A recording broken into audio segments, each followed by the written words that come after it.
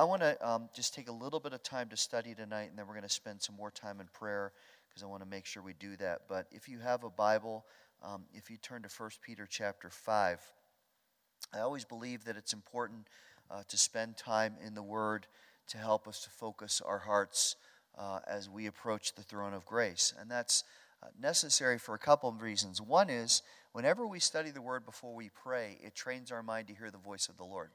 The more familiar we are with Scripture, the more we'll be able to discern between the Holy Spirit and the deceiver. Because what does the deceiver do? He deceives, right? He twists the Scripture. He twists what we know is right, and he disguises himself. He's a ventriloquist, so to speak. He tries to mock the voice of the Lord and tell us things that aren't holy. And if we don't know the Word, we can't discern that. It's also important to study the Word because it reminds us that we need God's help. Psalm 119, I think it's at verse 36, forgive me if it's not, says, "Incline my heart toward your word." In other words, when we study Scripture, we want to make sure that we're saying to God, show me how to change and show me that I need your help. Not that we should be convinced of either of those things, but we get very calloused and we get very stubborn, so we need God to change us. And then study is important because if we don't focus ourselves on the Word, as I mentioned earlier, our minds will go in a lot of different directions, and we'll start tangentializing. I'm making that a word tonight. Everybody go with that? We'll start tangentializing everything. Come on, say that with me. It's a fun word to say, tangentialize. Yeah, you'll love it. You'll use it. Okay? Yeah, you ever been like that? You ever been like me? You start to pray, and after about 5 minutes, you realize that your mind is thinking about something that's about 19 steps from where you started. I had that happen to me this morning. I started to pray as I was getting ready, and then within 3 minutes, I was like, well, now what was I doing? Oh, that's right, I was praying. And I'm like, Lord, I'm sorry. I was trying to concentrate, but this has nothing to do with what I started to pray about. And as we do that, instead of spending time in fellowship with the Lord, intimacy with the Lord, we start to go through a list of the things that are on our mind. Someone or something that we were praying about, but then we go into free association mode and we start to think about other things and we get somewhere else. That's because there's so many things going on in our lives, right? And it's easy to feel overwhelmed. It's easy to just feel like, man, I've just got so much. The list is a mile long. I'm never going to get through it. And then you throw in worry, and then you throw in fear, and then you throw in people around you that need help, and then you throw in your schedule, and you throw in their work to be finished, and the bills to be paid, and the cars to be repaired, and yada, yada, yada, yada, yada. And pretty soon we feel more overwhelmed than satisfied from the fact that we've been able to be in God's presence and tell Him what we need. So that's why when we pray, most of the time, all the time, it's important just to spend some time in the Word. And that's what we're going to do tonight before we pray, is we're just going to spend a couple minutes. I'm not preaching long messages, not Sunday morning. This is just a little short study to stoke our thinking, okay? Because what we're doing tonight as we gather, the reason you guys got in your car on a beautiful evening and made the trip all the way up here is because there's something in us that said we need to go gather together and say, Lord, help us. Lord, help us, because we need help. And prayer is a powerful catalyst to seeing God work. Some people dismiss it. Some people say, well, God's going to do what He's going to do, and we don't have to pray, and God's sovereign, and I believe God's sovereign too. But God also loves our prayer, and God also tells us to pray. Other people want to neglect it because they want to solve it by themselves. But the Spirit says to us, you don't have because what? You don't ask. Now, there's no way to nuance that verse. There's no way to explain that in a different way and to say, well, that's not what God really meant, and God meant something else, and prayer doesn't work that way. No, it means exactly what it says. It means that there are blessings we could be experiencing if only we would say to the Lord, can you do this? Will you do this? Please, Lord, do this. Please, Lord, help us. And when we do that, God says, I'm not only ready to help you, I'm not only willing to help you, but I love to help you. I love to help you. It's an amazing truth that God's willing to help us. That the God of the universe is willing to come down and help us. But there's also this sense when we think about that verse, and that's not our verse for tonight, is that God is also willing to withhold his hand because he wants us to be dependent and he wants us to ask. So how many blessings do we miss out on because we just don't ask? If your marriage is struggling, have you asked God to help? If your kids are away from the Lord, Tony's prayer request tonight that he got on his card, have you asked the Lord? Have you said, Lord, rescue my child? If there's crisis in your family, if your work situation's not going well, if you have ministry and ministry's not where you need to be, whatever the situation in your life, your future, anything. I got a prayer request tonight about someone's job and their future. So that was easy to pray for. Lord, give that person leading, guide them, direct their paths, be sufficient for them, provide what they need. That's an easy prayer. But are we also praying it for ourselves? Are we saying to the Lord, will you help me? Now, spiritually, we can get very Americanized. And we can get into the whole pull yourself up by your bootstraps and I'll just kind of figure it out and get there. Or we get very entrepreneurial. Well, I'll get clever and I'll try to understand a new path and a new strategy. Or maybe we just don't think we need any help at all. But I really believe that the Lord has given us this amazing resource of communion and help from the Lord because he loves us so much. And he loves us so much that he sent Christ to die and take our place and redeem us and forgive us and secure us forever. So I once heard a pastor say, and I think this is how I wish I prayed more often and what I hope we'll do tonight. He said, our attitude in prayer should be, I don't know what to pray and I don't know how to proceed, but I'm not leaving this room until you help me. You promise that you will help me when I pray believing, so here I am. Now, that's a very powerful way to look at prayer. And if we start to pray with that mindset, not only will it change our prayer, it'll change the whole atmosphere of this room tonight. Imagine when we pray in a couple minutes, if we go to the Lord and we say, Lord, we don't know that this person's going to share a request with me. I don't know how to help them. I can't help them. I don't know what to do. I don't know what path to proceed. They don't know what path to proceed, or they would have already done it. So, Lord, we're not going to leave here until you show us. We're not going to leave here until you give us the help that you promise. We're not trying to take advantage of the Lord. He says, I'll help you if you ask. So we're just accessing the promise that he gave us. But as we do that, we've got to open up to being changed. Because more than anything in prayer, the Lord wants us to acknowledge that we have problems that we can't fix. And that he's the only one that'll fix it because he's the only one that we can trust. Now, with that in mind, that's half what I'm going to say tonight. Look at 1 Peter chapter 5 and verse 7. Very familiar verse. You know it. You may even have it on a plaque in your house.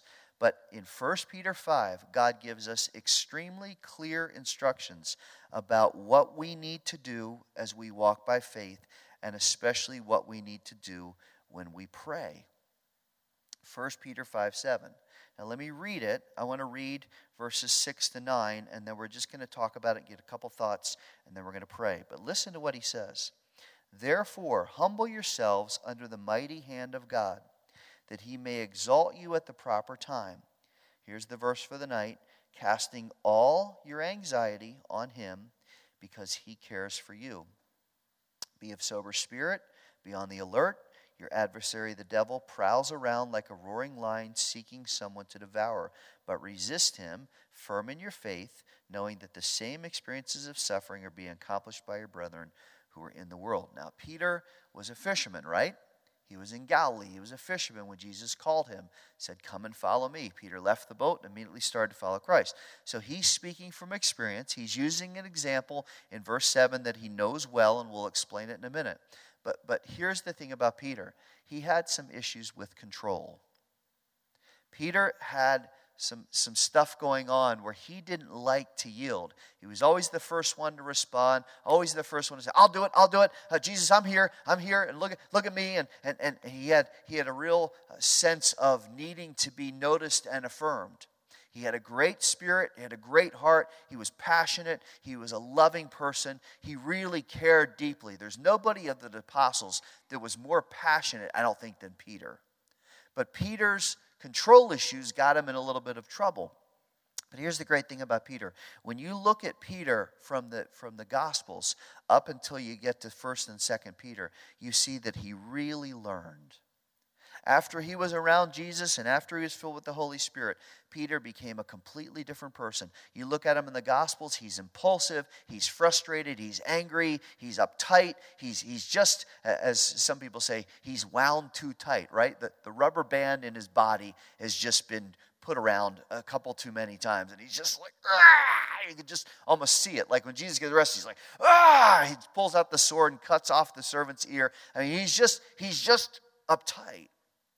And yet here, when we get to 1 Peter chapter 5, look at the beauty and the maturity of what he says here. And I want you to notice the specific phrases that he uses. Humble yourselves. Cast your care on him. Be of sober spirit. Be firm in your faith. That's not Peter pre-Pentecost, right? That's not who he is in the Gospels. He never would have written those things. But as he matured and became more full of the Spirit, and as he changed, he learned that it wasn't about him, it was about living for Jesus. And to do that, he had to die to himself, and he had to surrender his way and his wants and his will in order to be like Christ. So we come back to the one phrase. Let's bring it to a close, all right? We come back to the one phrase in verse 7. Casting all your anxiety on him because he cares for you. Peter's saying there's a new way that I have learned about relying on the Lord. Now, Peter knew very well what it was to cast a net. Not cast a net like Mexican, right? To cast a net. That was funny, I thought, but okay, that's all right. You guys are tired. He says, cast it out. In other words, to get fish, in order to create the catch, you've got to throw the net out. Now, the word he uses here, when he talks about getting it out of the boat, because, right, you don't catch fish by keeping the net in the boat and holding it close to yourself and saying, I'm going to go catch some fish. Well, put your net out in the water. No, I can't do that.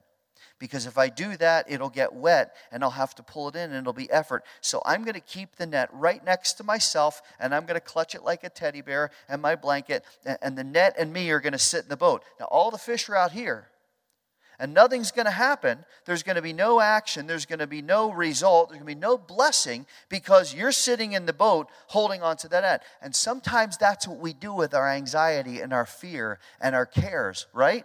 We hold on to them almost like they're a spiritual security blanket. And we say, well, I'll just kind of hang on to it. But what does he tell us here? He says, cast out your anxiety. The word means cares, concerns, and worries.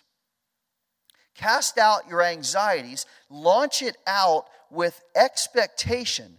And as you launch it out in prayer, as you get it away from yourself and give it to the Lord, now God will deal with the anxiety and the fear and the concerns and the stress and all that. Because the only way you're going to be relieved of that is for God to take them. The only way we can overcome that is not by holding on to it, not by talking to somebody, not by whatever means, not by satisfying ourselves or gaining more stuff or going on vacations or watching more TV or having more money. You'll find nowhere in Scripture that says that. In fact, everything in Scripture speaks to the opposite. So how do you deal with the stuff you're dealing with tonight? I'm sure we didn't all walk in tonight peachy keen, everything's wonderful. I have zero problems in life. I'm just right down the center highway. Everything is absolutely perfect. Anybody walking like that tonight? I didn't. So what do we do with all the junk? Well, we've got to give it to the Lord. And the intent of casting is to freely and joyfully give everything to the Lord and say, Lord, I need you to take the burden off of me. And here's the thing, God doesn't want us to carry it anyway. He doesn't want us to carry it. We need to transfer it to Him. And here's what happens. When we transfer it to him, he gladly takes it from us. Just like Jesus, here's the word, gladly took our sins on the cross. Do you know that prayer is a picture of the transaction of the cross? Because what happened? My sins went on Jesus. He took them, he bore them. He did it freely, joyfully. He took them and crucified them and defeated them and gives me freedom now. Now God says, I want you to do the exact same thing with prayer. I want you to take your concerns, your worries, your fears, your stress, and I want you to place them on Christ. And Christ will gladly bear them. And as he bears them, he will crucify them, defeat them, and give you victory. So salvation is pictured in prayer.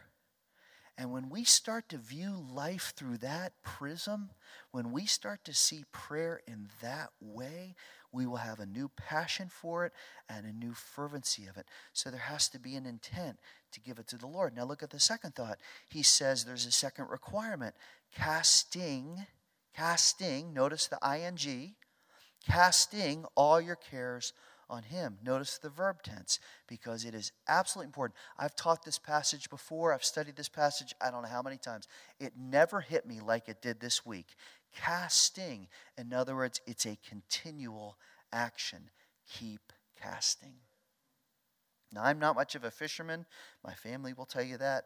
And for a long time, I never understood this about. I don't understand a lot of things about fishing, but here's the one thing I really didn't understand. Why don't you just cast and sit back and chill?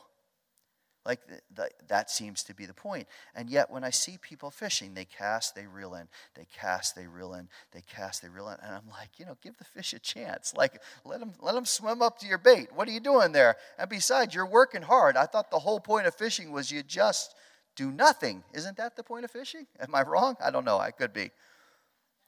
But that's not the most effective way. The bait just can't sit idly in the water because the fish will come up and go, that worm ain't moving. Something wrong with that. I don't want that worm. Or whatever lure you have. It has to be moving. There has to be motion. There has to be action. Now, I'm not comparing the Lord to a fish we're trying to lure in, but I think the concept here is crucial to understand. God wants us, look at the verb, God wants us to be actively casting our prayers to him, to keep asking until he answers, to show we're not just sitting back and waiting idly by and saying, well, Lord, I trust you. Just toss it out to you. Just waiting for you. Just waiting for you to do something. I prayed once, so come on. You said you'd answer. Rhodes said the other night, if I call, you answer. God says, I want you to keep asking. Keep imploring me. Keep coming to me. Keep showing that you have faith. In fact, Jesus says in Luke 18, pray and don't lose heart. I think one of the reasons we don't persevere in prayer is because when the answer doesn't come quickly enough, we stop wanting to keep asking. We just kind of give up and say, well, I guess it wasn't the Lord's will. The Lord didn't want to do that. But he says, casting, active, keep doing it. And then that leads us to the last thought. Why do we do that? Why do we give our needs to the Lord, and why do we keep persisting in prayer? Well, look at the end of the verse. Casting all your anxiety on him. Read the last 5 words with me. Because he cares for you. Isn't that an amazing truth? That God cares for us. Now, I know some of us have been saved a long time, and we've known the care of God and sufficiency of God, the love of God, almost to the point where it's just like second nature. Yeah, I know God loves me. But I want you to read those 5 verses to yourself again. Casting all your anxiety in him because he cares for you. And he doesn't just care, which is remarkable enough, but he acts when we pray. And that is a divine mystery. He doesn't need us. He doesn't have to help us. He doesn't owe us anything. He doesn't need to know what we need. I'm not telling God what I need, and he's going, wow, Rhodes, you really need? I had no clue. God knows every thought and intent of my heart. He knows every need I have before I even understand it myself. He doesn't need me. He doesn't need my help. He doesn't need me to call on him. He doesn't have to help me. And yet it says that he not only cares for me and he's willing to answer my prayer, but that he loves to do that. He loves to respond. In fact, I was thinking, I can't think of one example in Scripture of a believer praying and God doing nothing. I can't think of one example where somebody came to the Lord and said, Lord, I need your help. And God said, nah, I'm not going to help you. I'm not going to answer that. You know what? Let's just let that sit for a long time and we'll just see. People who pray are met at the point of their need and they're strengthened. But people who don't pray are chronically confused and weak. People who pray see their prayer answered. People who don't will never know what the Lord was ready to do. People who pray get led by the Holy Spirit. People who don't try to figure it out for themselves. That's why right after this verse, look at it real quick, we're going to pray. Right before the verse, he says, humble yourself under the mighty hand of God, because pride prevents prayer, but prayer diffuses pride. The enemy constantly wants to tell us God doesn't want to help. We should be ashamed to have these problems. We should be ashamed to have to go to God and pray. Prayer doesn't accomplish anything. Those are all lies based on our pride. So Peter, who knew very well what it was to be humbled, says, humble yourself because God gives grace to who? Tell me. The humble. God gives grace to the humble, and prayer is a place to receive God's grace because he says, come boldly to the throne of, tell me, grace. So humble yourself, give all the cares to God, cast them out, get them away from you, put them on Christ, and then here's why you have to do that. Verse 8, because our enemy, the devil, our adversary, he's prowling around seeking whom he may devour. There's no coincidence that right before verse 8, verse 7 comes out. Because the enemy, and you guys have felt this, you've said it to me, I'm under so much attack right now. Well, the only way to deal with that attack is to not get more confidence in ourselves. It's to go to the Lord and say, Lord, I got to cast all this on you because you care for me. You've already defeated the devil, and he's prowling around. He's eating my lunch right now, and I don't know what to do. God, I need your help. And God says, I got it. I got it. I will protect my children. You attack my kids. If I see a lion running at my kids, I'm not going to go, well, kids, good luck. Hope you can run faster than me. There's no way. I'm getting in that lion's path, and if the lion eats me, so be it. My kids are getting away. You think God is going to look at us and go, well, you got an adversary, and he's prowling around trying to devour you. Good luck with that. He says, here's how I'm going to protect you. I'm going to protect you with my son. And I'm going to give him to you so that you can be redeemed. And then now that he's back in heaven, I'm going to give you my Holy Spirit. And my Holy Spirit will indwell you. So when the enemy comes to attack and you say, God, I need your help, the Holy Spirit's right there and goes, I'm there. I'm there. So we have to let go of it. We have to keep letting go of it. And then we have to be encouraged and strengthened that he cares for us. God's not on vacation tonight. He's not somewhere else. He's not busy. He's not indifferent. He's not preoccupied. He's not annoyed. Oh, those people at Harbor Rock, they're coming to pray. Now I got to show up, and I got to listen to what they're saying. Ugh, can you believe it? Can you imagine God saying that? He says, those people are going to pray? My people are going to pray? Oh, that's a sweet smell to me.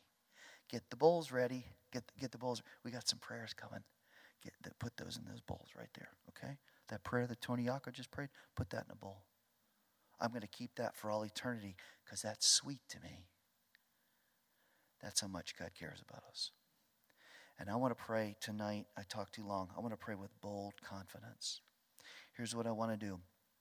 Let's call on the name of the Lord. Because he says, cast all your care on me because I care for you. And I'm ready to listen.